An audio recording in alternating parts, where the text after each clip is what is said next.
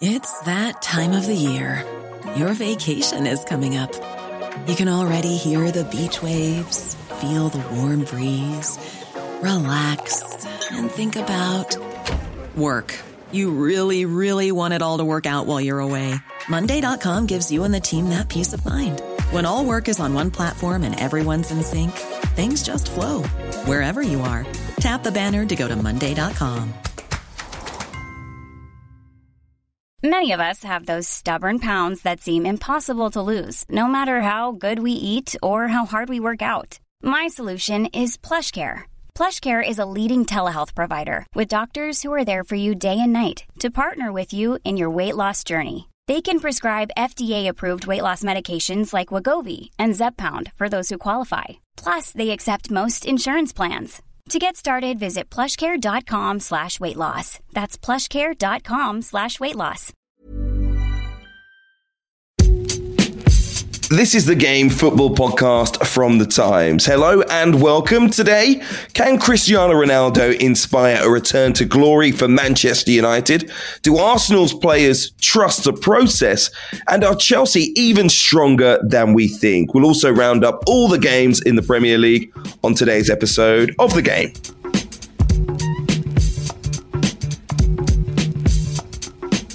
I'm Hugh Wisencroft, and with me today, Alison Rudd, Tom Clark, and Gregor Robertson. How are you all? Not too bad, Hugh. Thank you. Well, thank you. Good. Nice to hear from you all. I want to start by telling everyone, if you haven't already, catch up on Paul Hurst's piece in Friday's online edition regarding Cristiano Ronaldo. He says the call of home was too strong for Cristiano to resist. He says Manchester City had a modicum of interest, but talks never got to an advanced stage, whereas Manchester United say Ronaldo had a host of offers, but as soon as he knew that Old Trafford was a possibility, there was only one place he was going to be. It's an initial £12.8 million, almost £7 million in potential add-ons for this deal, could be paid to Juventus. And it's a 2-year contract worth apparently £385,000 a week.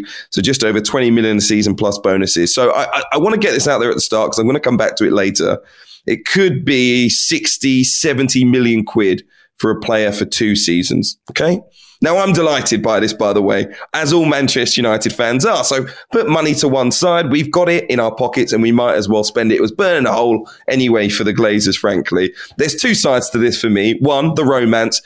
Absolutely delighted by any sort of romantic football story. But when it concerns your club, it's extra fuzzy and warm.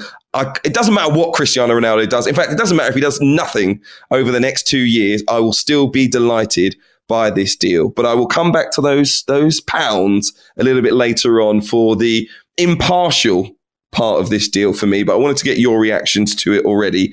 To begin with, who should I start with on this? Alison, you would be delighted by having Ronaldo back, wouldn't you?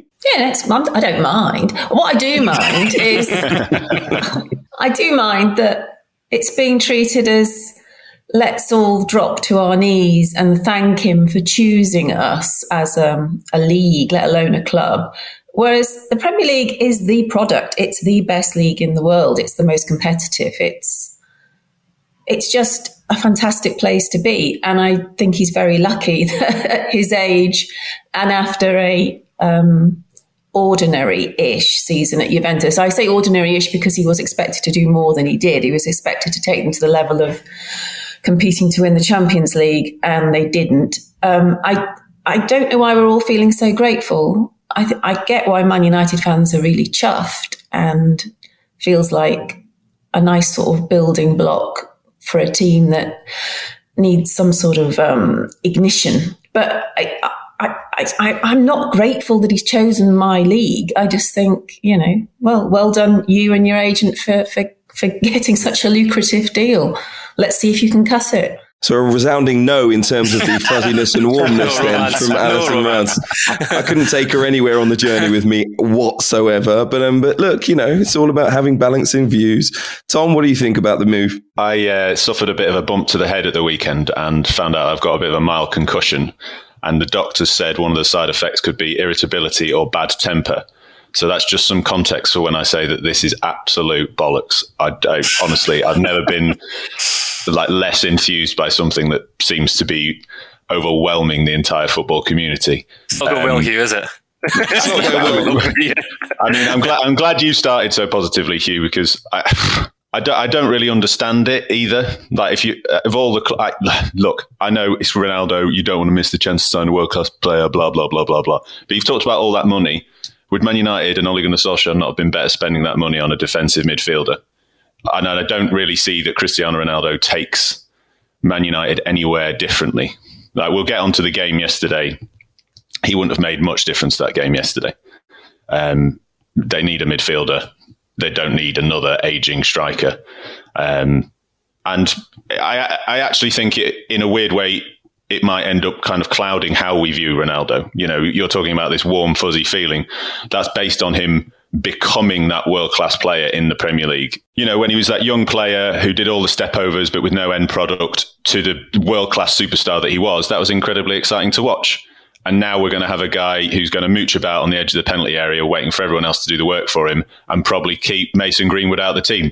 Like, I don't know. I don't know why that's so exciting. Right. All right. I'm going to stop. I'm going to stop all of this right now. I think I'd be a little bit more excited by this than Tom and Alison. Think of what Greenwood, Rashford, Sancho are going to be feeling like when they look at Cristiano Ronaldo sitting beside him in the changing room. He's a pretty unique figure in the last 20 years of European football. His kind of presence, his stature, his confidence. Yes, he's not the same player. Yes, Man United need a central midfielder more than they need another aging striker.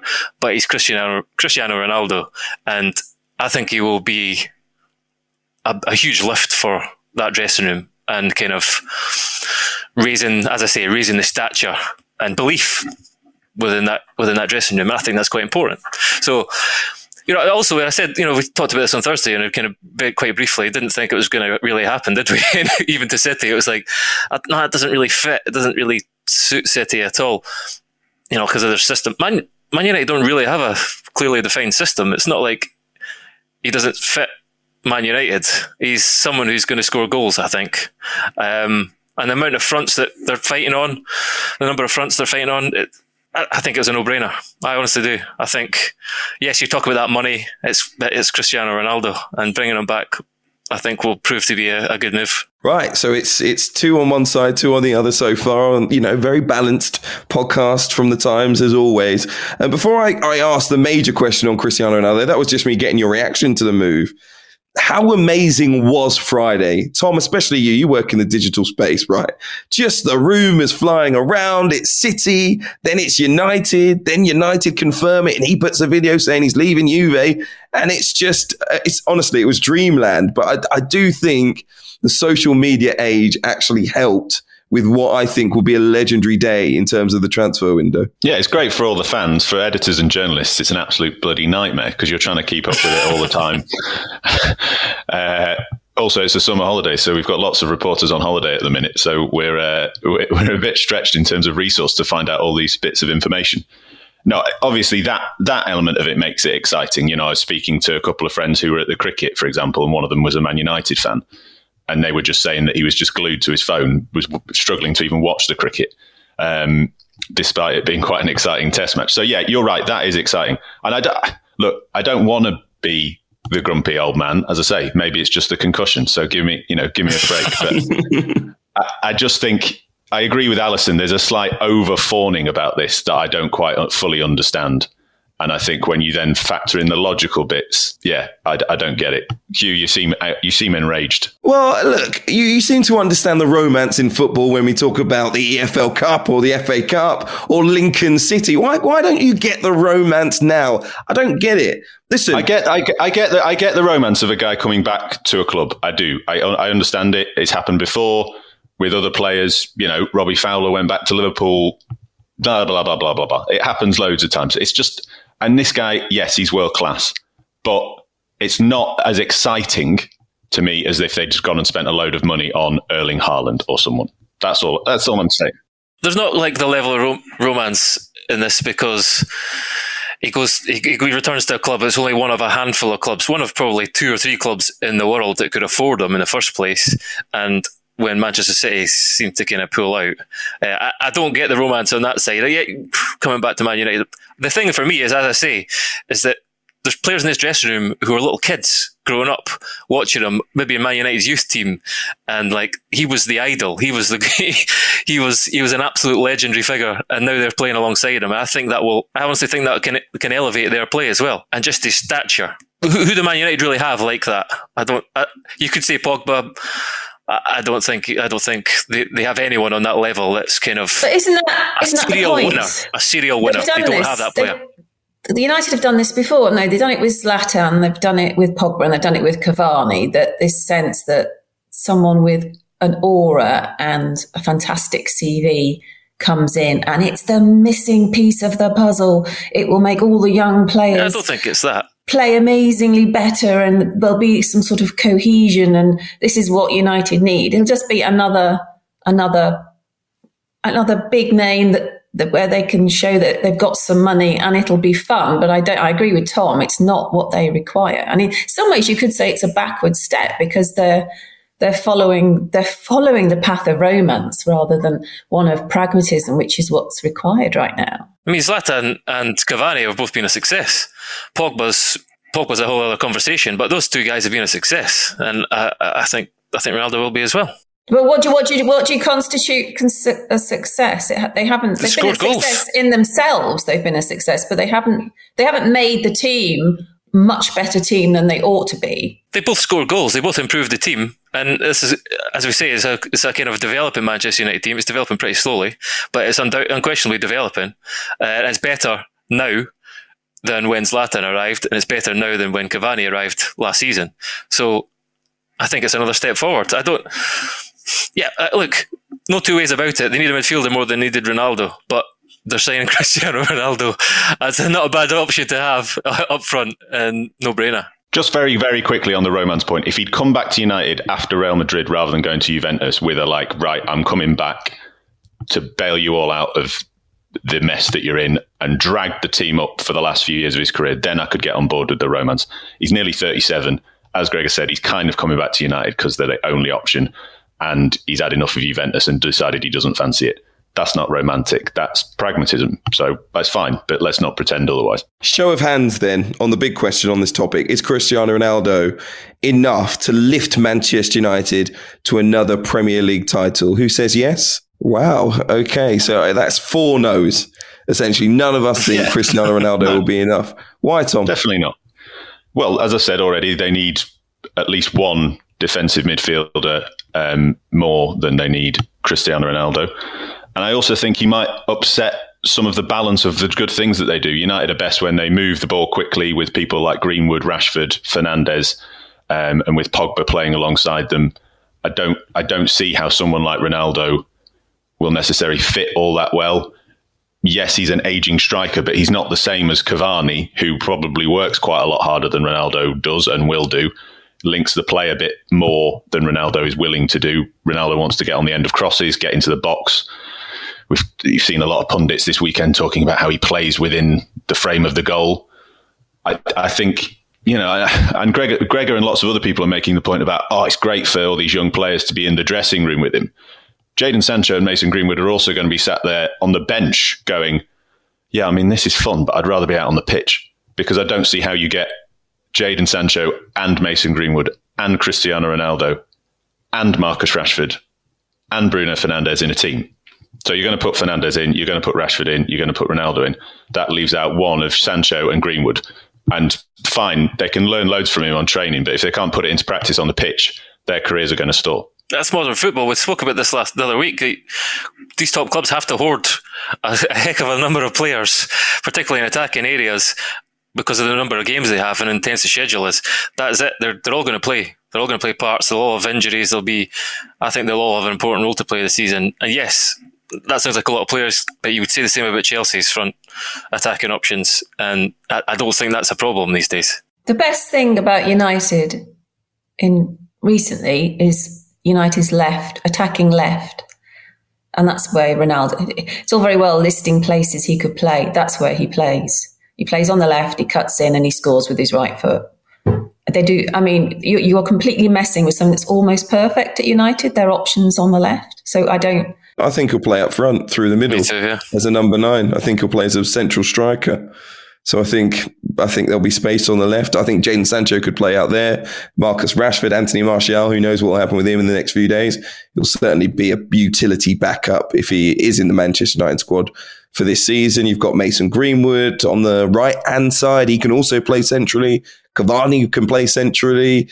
You can put Jadon Sancho on the right-hand side as well. There are forward options for Manchester United. And the only reason I think Ronaldo's move might not work out is I just think if Manchester United have a style of play, many people think they don't have one, but the thing that they sort of rest on as much as possible under Ole Gunnar Solskjaer is counter-attacking fast play. And when they're at their absolute best, it's when they play like that, and they play like that really well, quick transition. And obviously Cristiano Ronaldo at 37 years old might not fit with that. But who knows? He could play holding midfield. That might be the key. Remember that game? Remember that goal? Remember that? Was it Portugal? Sorry, of course it was Portugal. But it was in the Euros when he ran the length of the pitch. He still got he ran the length of the pitch, and did he score or did he? I think he got a tap in. He scored. That was like blistering pace, like 8 seconds or something up the pitch. He's not. I know he's 37. He's like unnaturally athletic for that age. He can still move. He's not like you're signing an old cart horse up front who everybody's got to run around. Yeah, he's not someone who's going to do the pressing from the front. He's not going to do all the off the ball stuff. But when it comes alive, he's still quick. He's still sharp. He's still got it. So I wouldn't take too much of that of his age. Graham Souness in the Times this weekend, though, said Ronaldo can't turn back the clock. He couldn't bring the European Cup back to Juventus, and it could be a harder challenge in the Premier League in many ways. I think Alison pointed to that already. It is a tougher league. So again, show of hands, who thinks this move will work out? Yes, Gregor Robertson and myself. That was a silent. I mean, I guess it depends on what you mean by work out. Will he score goals? Almost certainly. He'll probably score a few hat-tricks against Brentford and Norwich, and everyone will be delighted. Will the fans be excited? Yes. Will it maybe put even more pressure on Ole Gunnar Solskjaer to win something? Yes. Will United win anything? Jury's out, because it's just another very talented attacker to stand on the edge of the box and throw their arms in the air when Fred misplaces a pass. So it depends what you mean by will it work out? I still think we're doing him down. If he gets the service, he's going to score. He just won the Golden Boot at the Euros. I think he was the fastest player to 100 goals for Juve, something like that. He's scoring bucket loads of goals still. If he gets the chances, he'll score them. And Man United have enough options around them to create chances. Of course they'll score goals, but they'll still then probably draw some games like they probably should have done against Wolves and like they did against Southampton. And we've said that. We've agreed with that.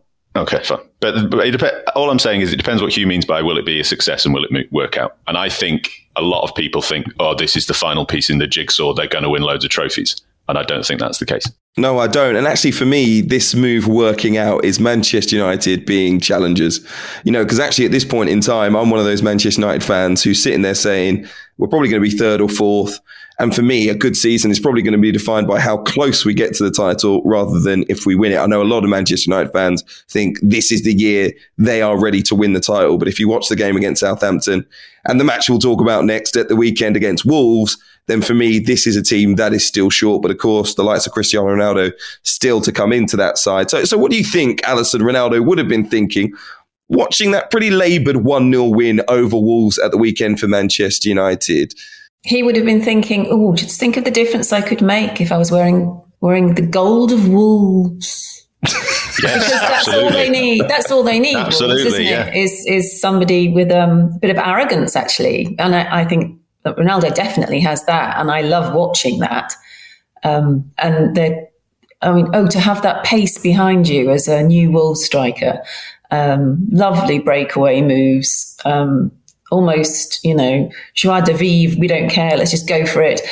But they're stuttering up front. And it was a strange game because United, yes, it's admirable that they're breaking records for wins on the road and their resilience and getting over the line when they're not at their best. But they didn't look world class, Manchester United. There was some world class defending. Well, there was a world-class save and there was a world-class clearance off the line.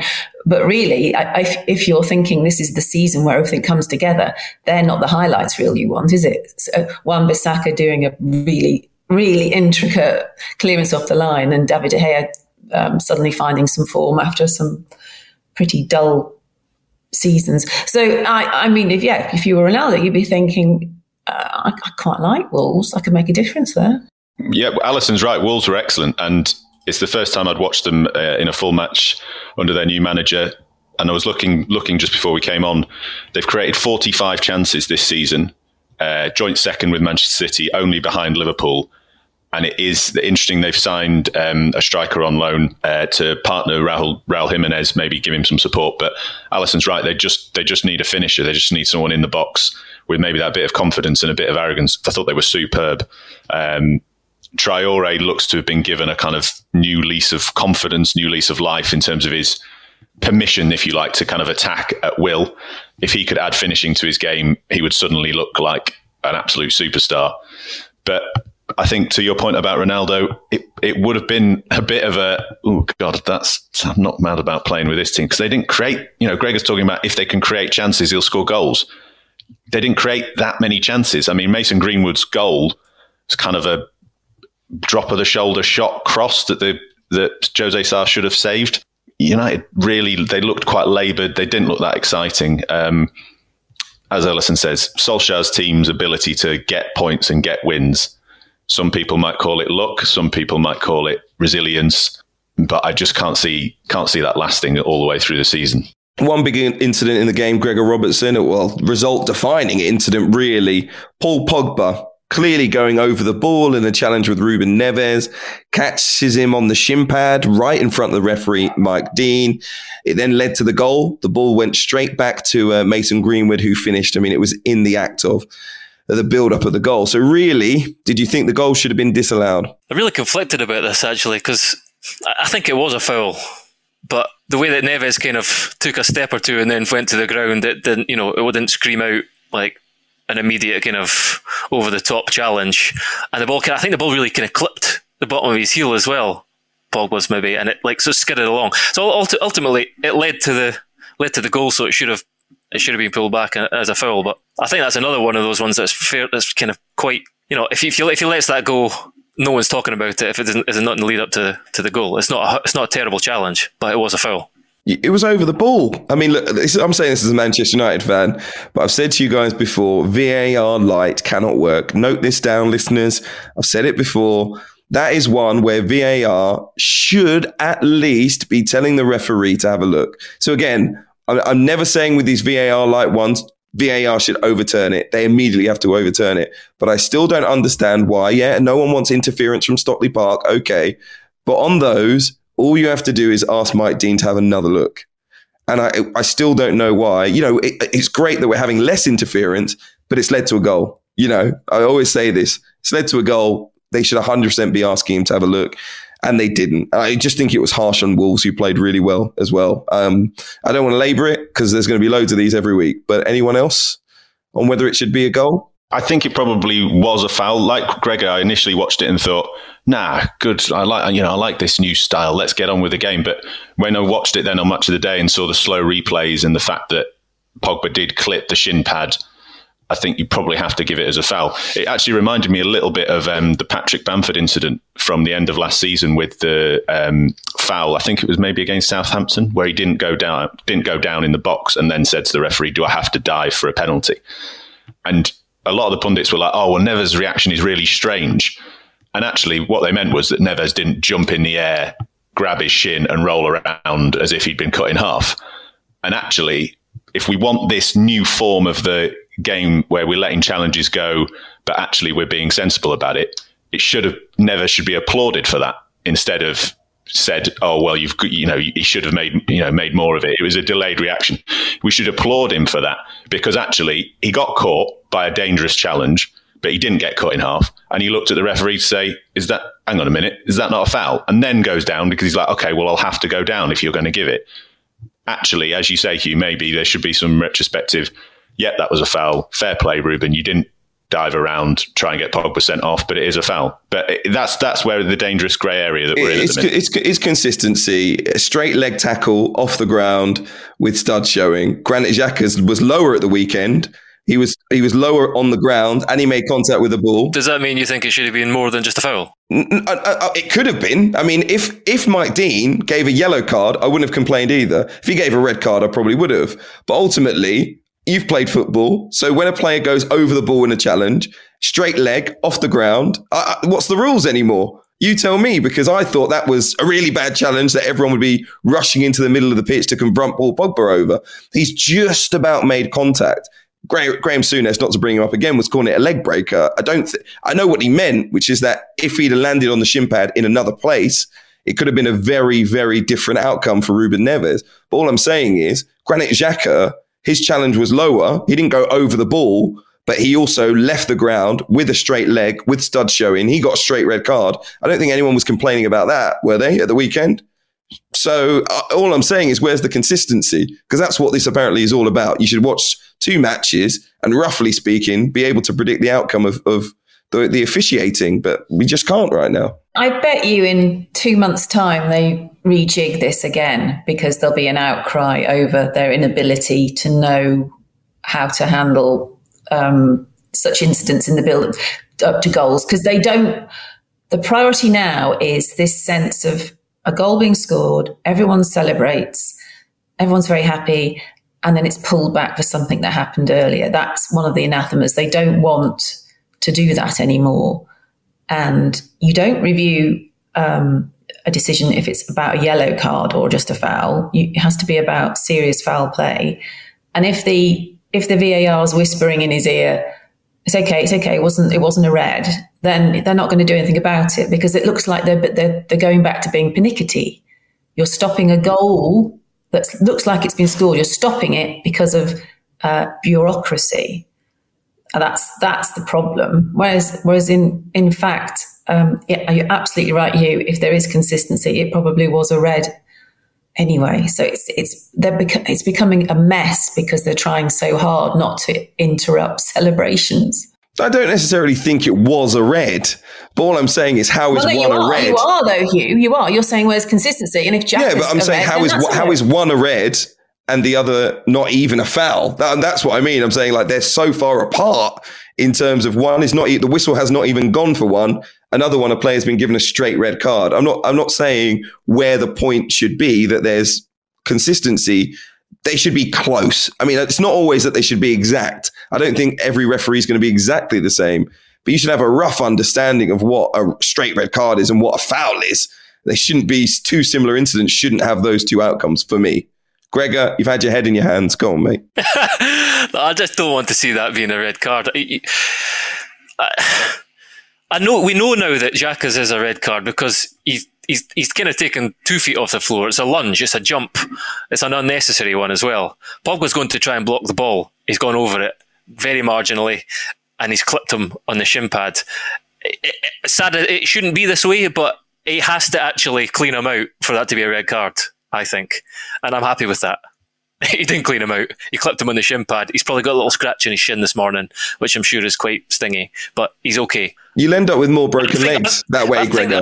You can't tell players it's okay for you to go over the ball with your stud showing, and the only thing that you've done wrong in this incident is broken his leg. I mean, you can't let that's endangering an opponent, whether or not you make huge contact with them or not. And that's why I think it should be a foul, because it's dangerous play. If there's no contact, it's a foul, but it's not a red card. But exactly, but you can't endanger an opponent and then say, well, I don't want it to be a foul. Keep doing those challenges all game long, and then suddenly someone's laying on the floor with a broken leg, and that's the one that you send them off for.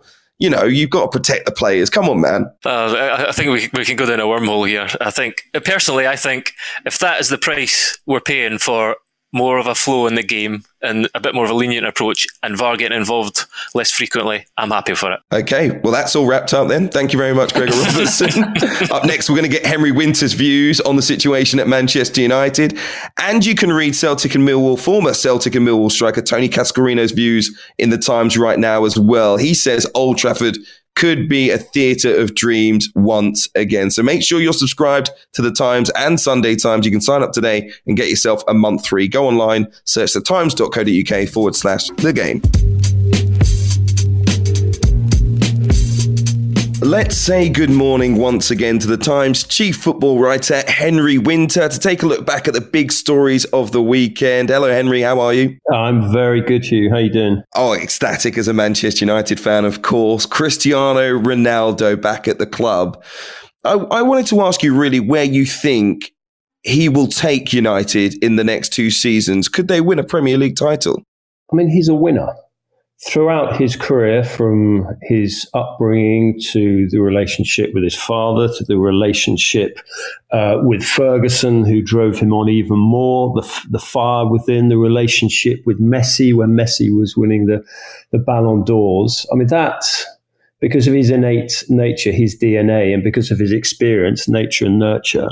You know, there's a fire lit early within Ronaldo, and that flame hasn't gone out, even at 36, even with all his success and Ballon d'Ors and Champions Leagues and titles.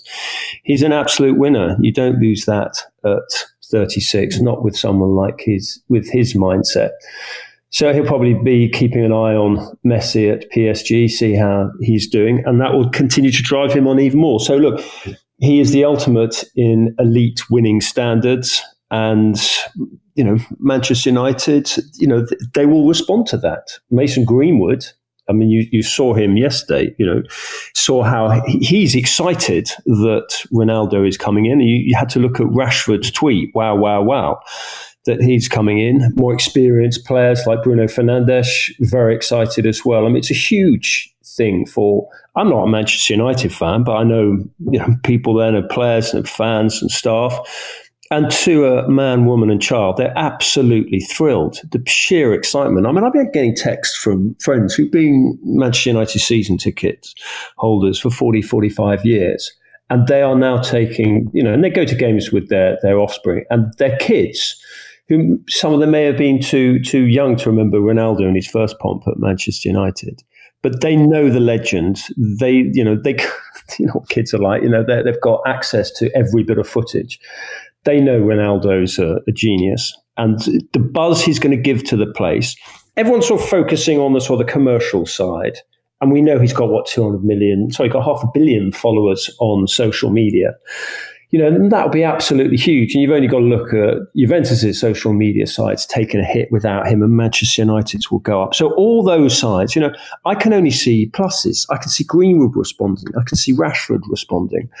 I can see Manchester United as a team. I still think you need a central midfielder, arguably another right back.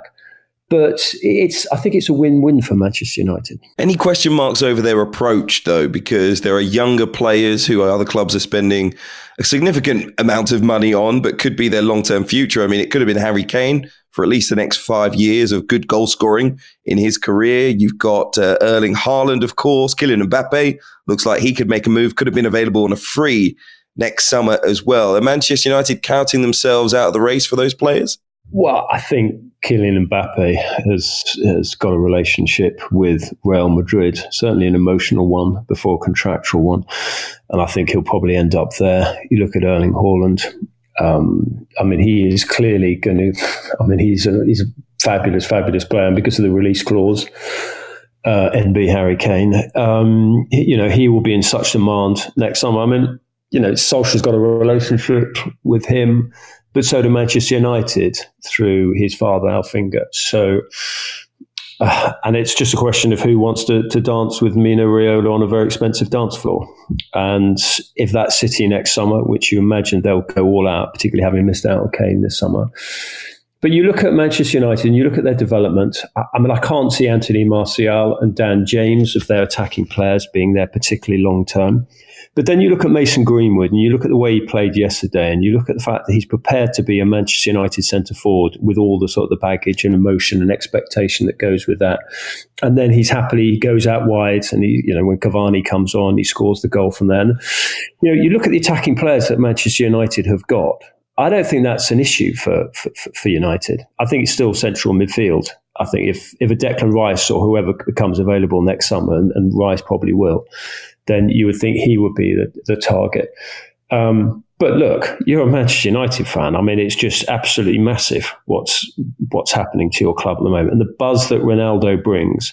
Mason Greenwood is 19. I mean, I'm annoyed he's not in the England squad, and I don't know exactly what's going on. And the fact that Southgate was talking about he's spoken to the player and to the club and to Ollie and to Greenwood's family.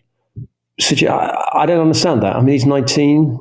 Southgate's committed to young players. He's got Bellingham, who's even younger in there. I know he's a slightly different type of character to Greenwood. But look, Greenwood is going to be Manchester United centre forward and England centre forward, probably for 5 of the next 8-10 years. So I don't think Manchester United have got too much to worry about from a cutting edge. On the transfer window, which will come to a close tomorrow, is this the maddest, the strangest transfer window that you can remember? Well, it's the strangest in terms of, everyone said post-pandemic, post-ESL, everyone's going to be tightening their belts. And yet you're still seeing Real Madrid pleading poverty, still pursuing the ESL, and then they go and offer, 150 million quid for a player who's out of contract, soon be out of contract. I mean, so, there's a microclimate, economic microclimate within football at the top, which doesn't seem to sort of respect issues. And you look at Manchester United's spending. I mean, you look at Arsenal's spending. I mean, Arsenal, they're not necessarily improved them. They may improve them in the long term, but they've spent, 130, 140 million pounds. So it's huge. But I mean, look, I can remember sort of crazy days in the past. I can remember being at having a lunch at Arsenal on the, in fact, it was a late lunch. It was an early dinner on the evening of the transfer deadline day. And Andrei Arshavin just sort of walked through, laughing his head off, saying, I'm hoping to join. And he hadn't even had his medical yet. He hadn't even signed the paperwork yet. The paperwork got held up in the snow in Moscow, apparently. So, look, we've seen some sort of bonkers signings before, some bonkers days before. But in terms of the big names, Ronaldo, Messi, Jadon Sancho is a huge name as well. Rafael Varane. I mean, we haven't spoken about him. It was a great day of positives for Manchester United at Wolves, beyond Greenwood, beyond all the singing about Ronaldo. But Rafael Varane, the way his first touch, stepping into midfield, challenging João Moutinho to win the ball off him, or it ricocheted clear, and then imperious in the air, reading reception. And Maguire got caught out briefly at the start of the second half, and this Rolls Royce of a French defender just sort of motored over and blocked out the threat. I think it was from Trincao, and then he provided the assist as well for Greenwood. So I mean, I think you're right in terms of big names moving. It's been pretty spectacular. It's fantasy football. Let's quickly reflect on a couple of the games at the weekend, though. Start with the game at Anfield. What do you think we learnt about both sides in that 1-1 draw between Liverpool and Chelsea? Shows why Chelsea are title contenders, and I think they should be favourites for the title, particularly as Manchester City didn't get Harry Kane.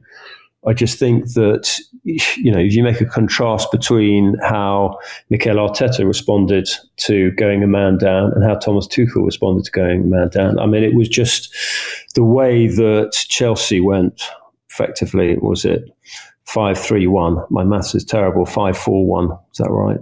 5-3-1. I failed maths at school. And he just sort of kept the back five. He brought Thiago Silva in. Obviously, Conte sort of limped off. He was slightly injured or whatever. And Kovacic came in. All the players knew exactly what they had to do. There was some fairly skilled time wasting, whether it was players getting cramped, whether it was people taking too long over goal kicks, whether it was arguing with the referee. I mean, there was one point, I think, Azpilicueta and Rudiger were down. It was like sort of synchronized swimming. We both had their sort of legs in the air, sort of with obviously terrible cramp, which fortunately didn't stop them from getting up and playing on a few seconds later. So it was just a masterful European, accomplished, mature performance with 10 men. And in fact, they probably had the best chance of the second half with Kovacic.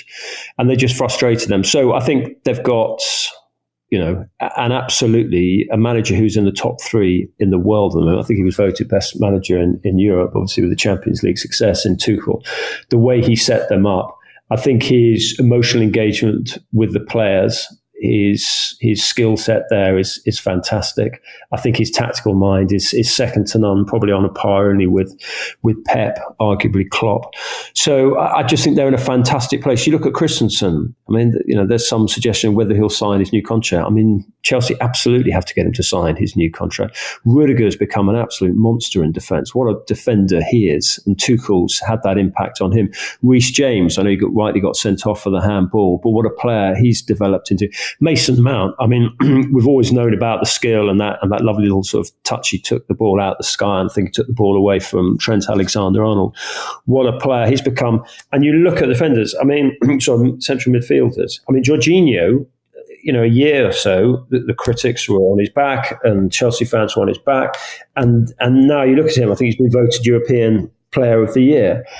And what a player he is. And Tuchel has to take the credit for that, for his man management, for his simplicity of tactics, for his energy on the touchline. And the key thing is, where a lot of managers like Arteta fall down, is the fact he's so decisive and intelligent and shrewd with his decision-making during games, and it showed against Liverpool. Just on Mikel Arteta then, do you think Arsenal fans should trust the process?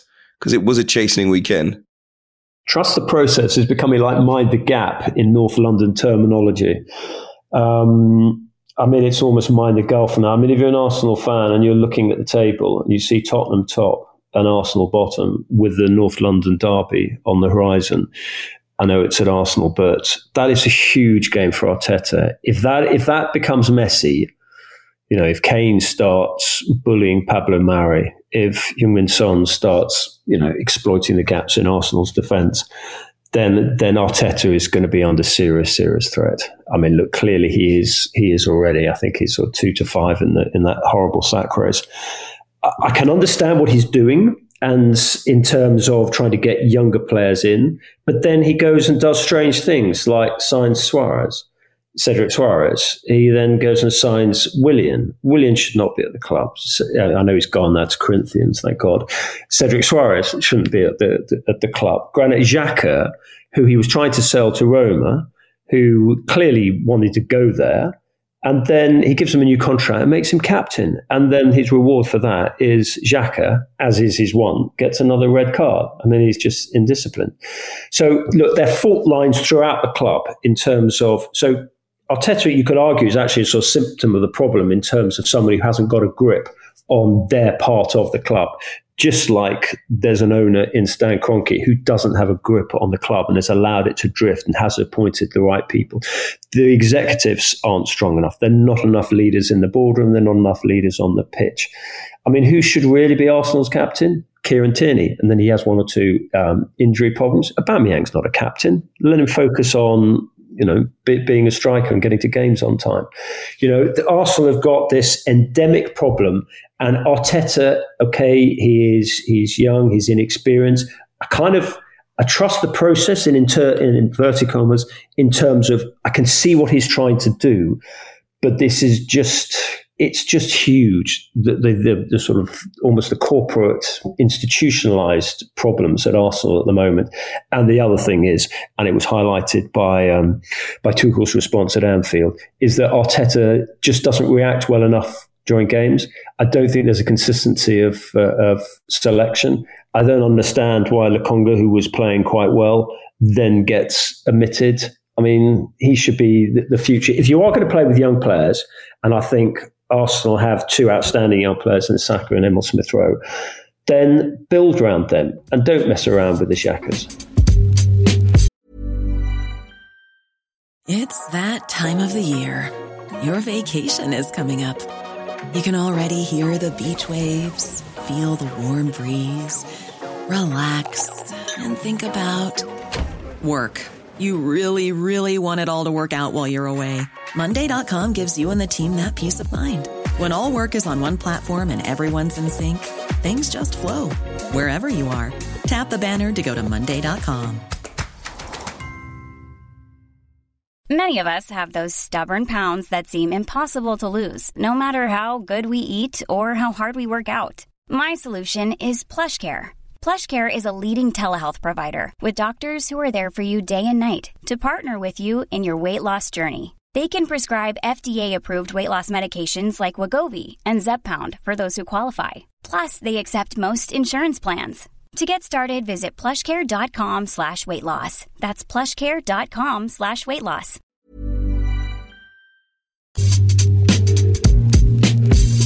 So, 3 defeats from 3 for Arsenal in the Premier League so far this season. 0 goals scored, 9 conceded. They're rock bottom after a 5-0 defeat at Manchester City. Mesut Ozil, their former attacking midfielder, tweeting, "Trust the process." That is grade A trolling, Mesut. Thank you very much. But Arsenal fans, are we losing any faith in what Mikel Arteta is doing? Or, Gregor, should we still trust the process? No, I think at this point in time, there's definitely got to be at least some doubt in the process. Look, the mind boggles. We go around in circles with Arsenal now. You know, Xhaka was close to leaving the club. He was named captain, and then he was sent off all in the space of like a fortnight. That is just peak Arsenal, you know. Sent off for a stupid challenge that was totally unnecessary. I just think that Arsenal, I said it last week, I think the biggest fear is now that the players are not really playing for them. They're not engaged. The process, they don't trust in the process. Doesn't matter whether us as pundits or the supporters trust in Arteta's process. I'm not sure the players do. And that, you know, while Arsenal are undergoing a bit of an overhaul, they're signing younger players, they're trying to look to the future. I said it last week, there still is the here and now to live in and to be playing in and to be trying to win results. And that's my biggest fear for Arsenal at the moment. I don't think the players are really playing for Arteta anymore. What do you think, Alison? Should they trust the process? No, the cake's not rising, is it? Someone's forgetting to put in the self-raising flour. Not enough eggs. It's like a car crash edition of MasterChef, isn't it? Where everyone laughs and then you don't see the idiot again.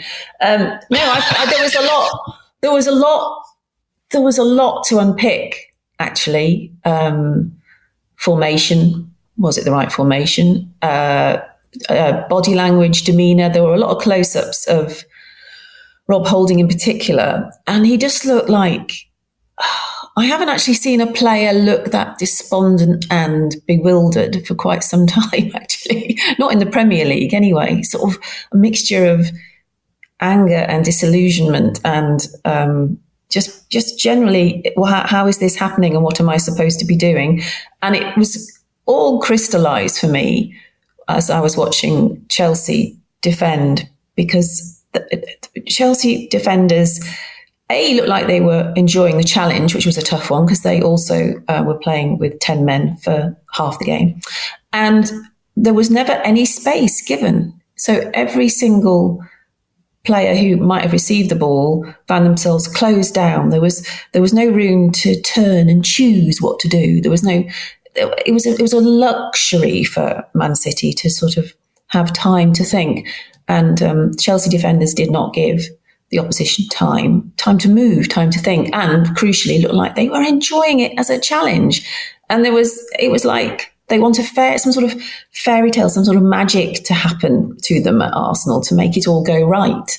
I mean, that's the toughest part of management, isn't it? That it's not going right and you have to dig around for a solution. And instead they're getting worse and worse. And yes, it was against Manchester City, and that has to be said. And they're not an easy team to play against. But it's almost, to me, that is an irrelevance when you look at the fact they weren't relishing the opportunity at all. So you could say sometimes, since Pep Guardiola's arrived at City, I think too many teams have played against City and sort of given up before they started. They've had their mind on the next match. They accept they're going to lose and they don't give it everything. They don't want to give too much energy because they're going to lose anyway.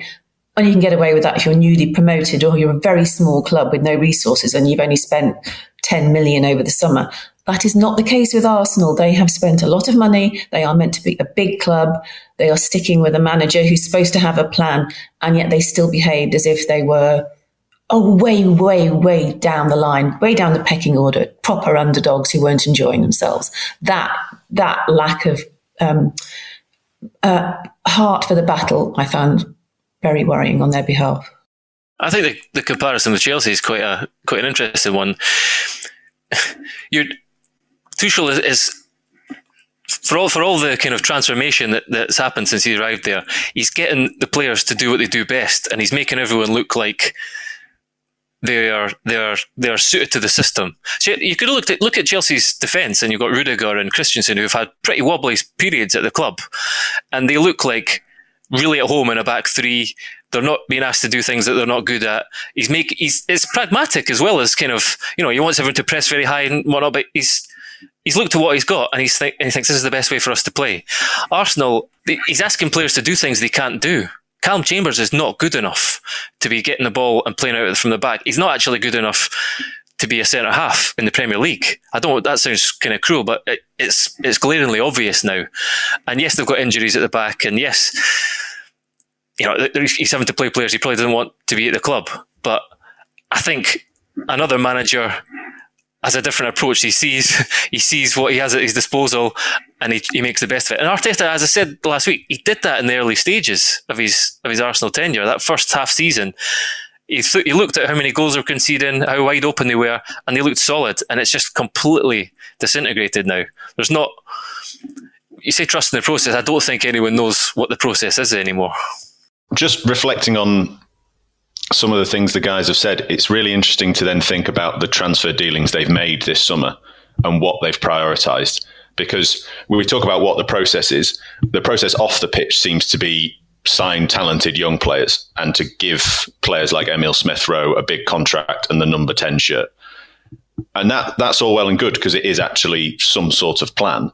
But that's the kind of plan you put in place where if Arteta had 18 months of making Arsenal really, either solid or hard to beat, or if they'd kind of solidified themselves as the sixth best team in the Premier League, and it'd be like, okay, phase one is complete and we've cleared out some of the deadwood, and now we're going to sign loads of young players, and now we move on to phase two. But it's kind of, they bumbled their way through phase one, and we're kind of still in it. And as Gregor said, it's slightly unravelled. And then you add in all these young players who are, or players who've been there a while, like Gregor says, Callum Chambers. I would add to that Rob Holding. I don't think he's good enough to be an Arsenal defender for what they want to be trying to achieve. You add in the players that they've signed, it doesn't necessarily fix things. It makes it even more difficult for a young manager who, and credit to Alisson, has said it all along, has never been a manager before. And he's got arguably one of the most difficult jobs in the Premier League. And Alisson talked about Rob Holding looking confused and a bit downcast. How often does the camera pan to Arteta on the touchline and we see him looking increasingly lost and isolated? So when we reflect on some of the things the guys have talked about, it then becomes quite worrying that off the pitch they've decided, like, let's sign loads of young players and we'll move on, everything's fine. And actually what they're up against when you've signed a load of young players, it becomes a lot more difficult. I think one of the interesting things with their transfer dealings is, yes, I've spoken about it before.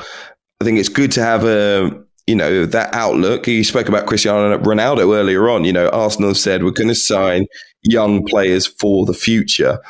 But I still think, given the money that they've spent on these players, in my mind, they've spent 135 million quid so far this summer. Jesse Lingard, they could have got, I reckon, for 25 million. West Ham probably will. West Ham got Kurt Zouma for 30 million, who I think Arsenal could have got. Again, I'm not sure he's the answer to all their defensive problems, but certainly more commanding in the air than Ben White, and that's an issue, I think, for Arsenal. Tammy Abraham's gone for 40 million. Less than 40 million, but I reckon Arsenal would have paid 40 million for him. Yves Bissouma, I know the Arsenal fans like, 40 to 50 million. Even if I value Yves Bissouma at 50 million, those four players would have cost you 145 million. Yes, bigger salaries, clearly, most of them. But I think they would have solved more of an issue than loads of these young players for the future. And I think loads of ex-Arsenal players have pointed this out of late. The future is one thing. What about right now? There is no right now for Arsenal. And I think that's the most difficult things thing for their fans to take on board right now. You know, this is going to be another struggle, and it might be for 2-3 seasons, I think. Hugh, have you thought about a job at Sotheby's? Because that sounded so much like, I've got Bissouma, he could be 40 million, but I'm seeing 45, and at Arsenal I'm seeing 50. I can see Arteta, he wants to spend 65 million. That's 65 million to the man with the very strange hair at the back who doesn't seem to smile very much.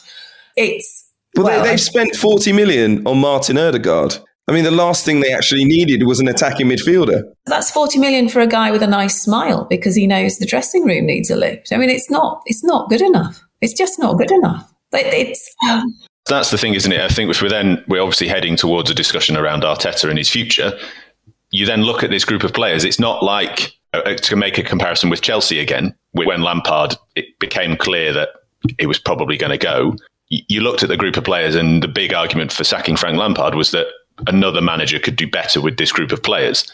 You look at Arsenal's squad, and actually you go, who the hell is going to do fine. There would be the initial bounce. But then you would have a manager who would come in and go, I don't want all these young kids. I want a bit of experience. And so they then have to spend more money. There's no guarantees with that group of players that the club have assembled for Arteta, I don't think, at the minute. It's a very, very good point. I think Norwich, Burnley and Spurs in their next 3 games. I know some people are looking much further down the line, but I actually think, you know, especially with Norwich and Burnley in there, Arsenal need some points on the board. You know, if imagine they lose those 2 games, then they're playing a Tottenham who by that point in time probably still in the top 4, beat them. You know, Arsenal fans, I don't think, are going to have much time for Mikel Arteta after that. So huge games coming up for Arsenal. There was a huge game at the weekend, probably the biggest. Chelsea fighting to a 1-1 draw at Anfield. We mentioned their performance already. Reece James's red card on the stroke of half time meant Mo Salah equalised from the spot after a lovely Kai Havertz opener. Alison, was this a missed opportunity for Liverpool, though? Played half the match against 10 men. Of course it was. I mean, it was tough. And after the game was over, if it was indeed possible, I was filled with more admiration than I had been before for Tuchel and Chelsea. As I've already said, that was a masterclass in how to respond to adversity. So they all felt very aggrieved that they were down to 10 men, even though technically there was no choice, probably. But, you know, they even looked like they could get a winner. And if I had a criticism, it would be, I think they could have been a little bit braver to try and engineer more on the break in the second half. But it would be a tiny, tiny little quibble. They were very good. But yes, absolutely. Liverpool were at home. They had Virgil back.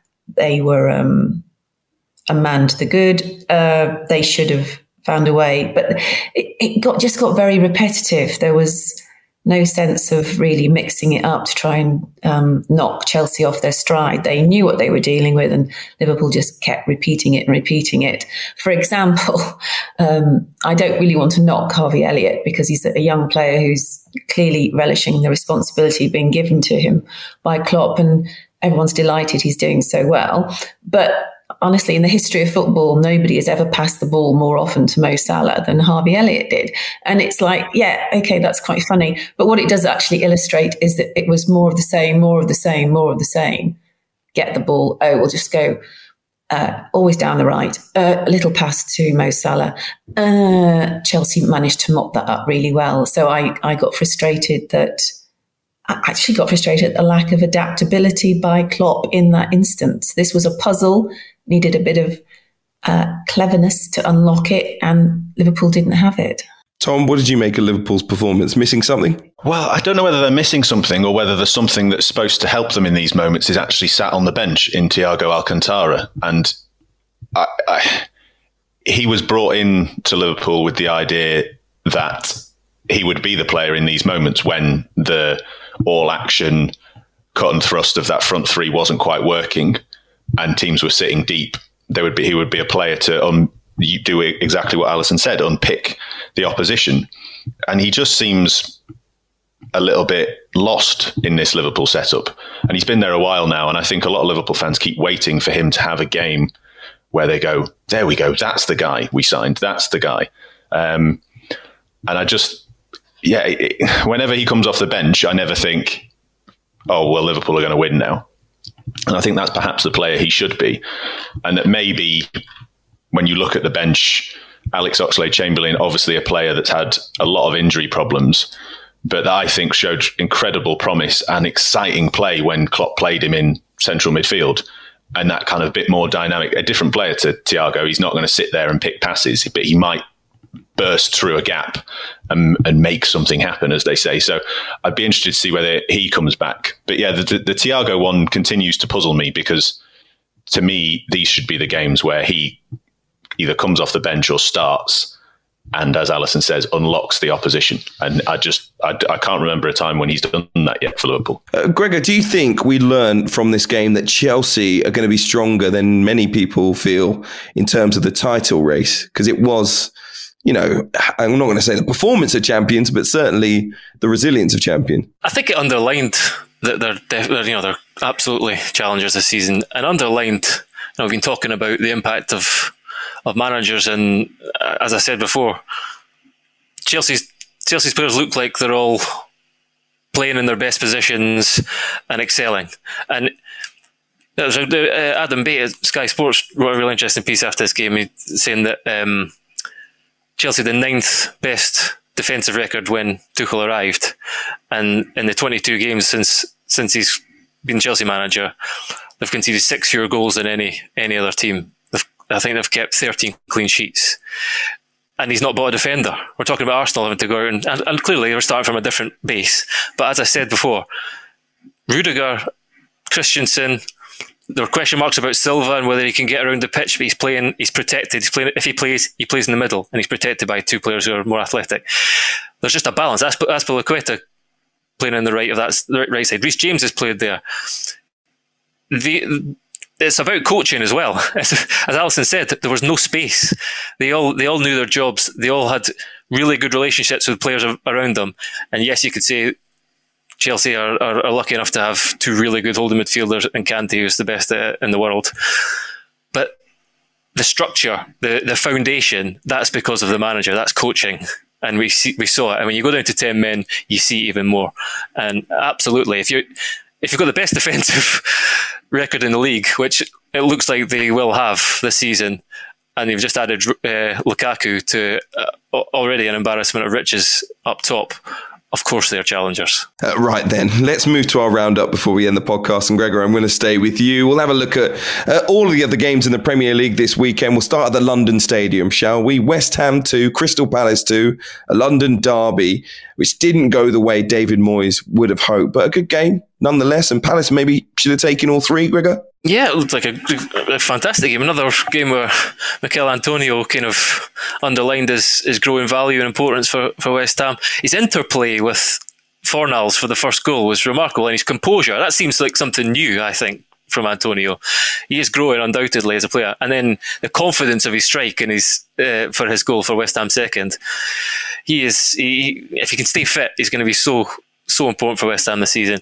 And Conor Gallagher, I think the same could be said for Palace. He could prove to be their most important recruit of the summer, in that he knows where the goal is. Ever since he's gone out on loan first to Charlton, then to Swansea, then to West Brom, he scores goals from midfield. And I really enjoyed his interview after the game. He said, "I want to affect the game as much as possible." It's not, there's no kind of superfluous flicks and tricks. He just wants to be a solid all-round midfielder, gets into the box. And having said that, his little flick, his little kind of Cruyff turn to create the space for his second goal was sublime. So, yeah, that's look a fantastic game. Obviously, a big one for Palace, getting their first goals of the season and getting off the mark. So, green shoots for Palace. Alison, keeping the London theme going, Spurs are top of the table after a 1-0 win over Watford. 3 wins from 3. What do you make of them? Well, I make of it, I must be very thick, because I keep thinking the walk from Tottenham Hale Station to the stadium is 10 minutes, and it's not.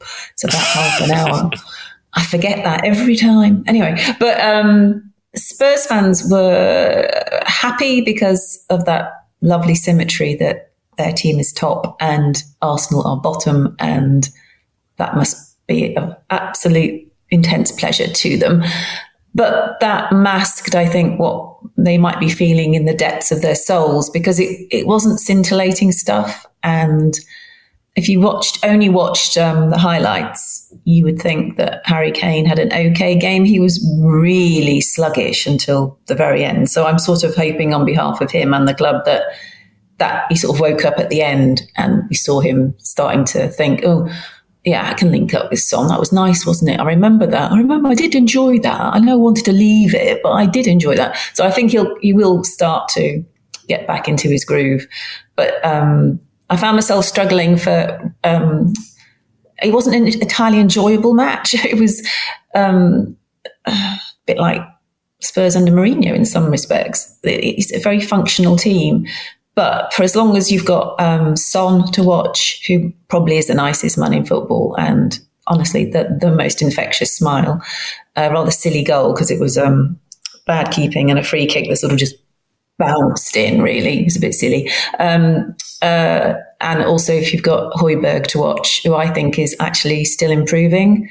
He could be both things. He's very important to have in the heart of your midfield and has a proper physical presence and reads the game well. But some of his passing is so delicate and thoughtful and does unlock defences. So it wasn't all bad, but it wasn't great. And Watford, I've got the feeling that they've got enough there to be okay. And I'll stop talking now. This is supposed to be a roundup, and I'm rambling. I apologise. We'll see if you can get it shorter the next time around. Tom, Burnley 1, Leeds 1. The big advert for letting the game flow. Absolutely. Game of the weekend. No surprises that you've sent this one my way, Hugh. Two northern teams kicking the absolute crap out of each other. What a fantastic game that was. I thoroughly enjoyed it. Some of my highlights, Leeds with an early contender for the almost goal of the season. If you've not watched it yet, watch Match of the Day for a counter-attack that involved 3 first-touch headers that weren't just clearances, they were actually passes into people. It was only a poor touch from Patrick Bamford at the end that let them down. But, I mean, I said it on the podcast last season that he'd proved me wrong. I love watching Patrick Bamford.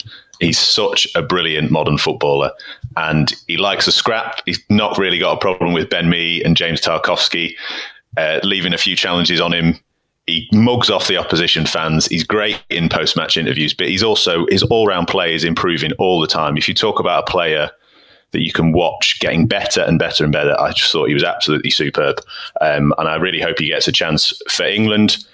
For Burnley, I mean, it was encouraging. I think we talked about the goals they conceded early on in the season. We talked about them a few weeks ago and said, is this the season they're going to go down? This was an encouraging performance. One interesting thing for me, they signed Maxwell Cornet from Lyon. I want to know how he's going to fit in the team. And I really hope it doesn't mean that Dwight McNeil won't play because he's the best thing about Burnley by a long, long, long way. So it could be exciting if they manage to get both of them in the team. Or maybe it'll mean someone makes a cheeky bid for Dwight McNeil, who I think is a very, very talented player. Probably stick Cornet at left back, I think. And he's a tough tackler too, so he should fit right in. Great. Gregor, Newcastle, still without a win. They really should have had one though, shouldn't they? Yeah, you talk about kind of the same old Arsenal, but it really feels like it's going to be another season of the same old Newcastle. Basically, Saint-Maximin, if he's fit, on fire, and they're leading light, their most kind of creative outlet. Callum Wilson, if he's fit, scoring the goals that'll probably keep them in the Premier League. He limped off, I think, in the 68th minute with a thigh injury, so that's going to be a worry. But, you know, their season rests upon those two players, I think. The rest is deeply average. And they, as I say, they've got patchy injury records. So, and it was, again, a pretty toxic atmosphere. The fans are back and very eager to turn on Steve Bruce. And it's understandable given the kind of the acceptance of mediocrity at that football club. So that was Newcastle. Southampton, there was Martin Hardy kind of summed up their superiority in his report today. They had twice as many shots, two-thirds of possession, passed the ball almost twice as much, and their passing accuracy was just over 20% better than Newcastle's. And, you know, we've kind of... Southampton were getting picked apart just before, you know, in the summer. Not done much in the transfer market apart from Armstrong coming in, and everyone was pretty worried about them. But again, you're seeing the value of a good coach. They know, you know, they've got an identity, the way they press and hound teams. So, you know, I think there will be periods of the season where Southampton struggle, but they have a very good coach at the helm. Kevin Gineppo brought his shooting boots as well, I think it would have been a very different story for Newcastle United. And another, Alison, good performance for Valentino Livramento. Yeah, come on, say it with more passion, you. Come on. Valentino Livramento. There you go. Alison, Brighton 0, new improved Everton 2. Yes. Well, the comedy came from the penalty with... I mean, I could have watched footage of Richarlison's face and various degrees of perplexity and indignation and spoilt brattishness over and again. He wanted to take that penalty, and I don't know why, because he's not the designated penalty taker, so it seemed very strange. He was just sort of pouting a lot and looking very perplexed. But anyway, but the penalty was scored, so that's fine. On a serious note, I'm so pleased for Rafa Benitez, because he, almost more than Arteta, needed a great start to his career as a former Liverpool manager at Goodison. And that's more or less what he's got. My brother-in-law is one of those people who hates Liverpool more than he loves Everton. He loves Everton, but he's defined by how much he hates Liverpool. And so I assumed I couldn't even bring up the fact that Rafa was manager. And he's already saying, no, I don't mind. He seems to be doing all right. I mean, this is phenomenal. This is seismic stuff. So if my brother-in-law is saying that, that means the majority of Everton fans are getting used to the idea and liking what he's doing. And so far, he's got the magic touch. I mean, Damari Gray, cheap as chips, obviously just needed a manager to get the best out of him. And that, I mean, it could go wrong, but so far he's looking very hard to play against and is fairly comfortable in front of goal as well. So bravo. And Graham Potter just said, we can play better, and we know they can. So it's hardly a crisis for them, but well done, Rafa. Tom, very quickly, Villa 1, Brentford 1. Yeah, delighted to see Ivan Toney score his first Premier League goal, not least because he's in my fantasy football team. I think Brentford, 5 points from 3 games. They've got Wolves, I think, and Brighton after the international break. So brilliant start for them. Just Villa, very quickly want to make the point that I had a look at the stats, and I know it's only 3 games, so let's not get carried away. And Buendia scored. I think he's very talented. But they've created 20 chances so far this season, only 9 shots on target in 3 games. This time last season, 18 shots on target, 42 chances created, which was the most in the league after 3 games, and obviously included that very famous win, 7-2 win against that rubbish Liverpool team. Sorry, Alison. Just very, very early days, but maybe we're seeing the no Jack Grealish factor coming into play early on at Villa. But hopefully Emi Buendia and the boys can step up after the international break. Although to back up Christian Perslow, Ings setting up Buendia, 2 of the new boys. Watkins back as well. I just thought it was quite interesting that in early days, they're understandably seeing a bit of they're missing Jack, obviously. Gregor, Norwich 1, Leicester 2, finally. Probably a debut to forget for Brandon Williams, I think, who's joined on loan from Manchester United. He gave the ball away in the build-up to Vardy's opener, and then his positioning was kind of all over the place when Albrighton scored the winner. We spoke last week about... You can say it. You can say it. Naivety. They're going down. Just say it. I know you want to. I don't. Look, they've had a tough start. Liverpool, Man City and Leicester City. Next, it's easier next week. It's Arsenal. But I still think they've got a much better chance than they did last time they were up. Leicester, I think that, defensively they're still kind of very, very, very short when they've got Fofana, Evans, and Vestergaard was injured in training, obviously arrived from Southampton. And Soyuncu had a bit of an erratic start. He gave away a goal against West Ham.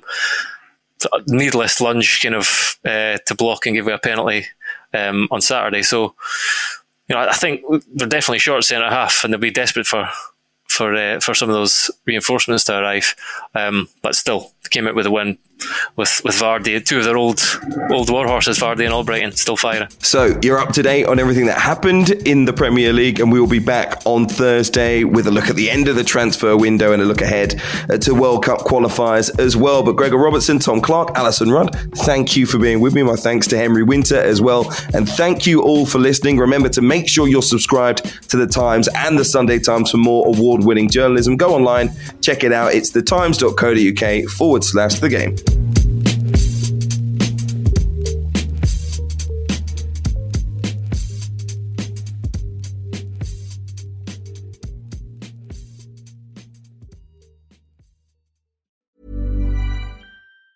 Planning for your next trip? Elevate your travel style with Quince. Quince has all the jet-setting essentials you'll want for your next getaway, like European linen, premium luggage options, buttery soft Italian leather bags, and so much more. And it's all priced at 50 to 80% less than similar brands. Plus, Quince only works with factories that use safe and ethical manufacturing practices. Pack your bags with high-quality essentials you'll be wearing for vacations to come with Quince. Go to quince.com/trip for free shipping and 365-day returns.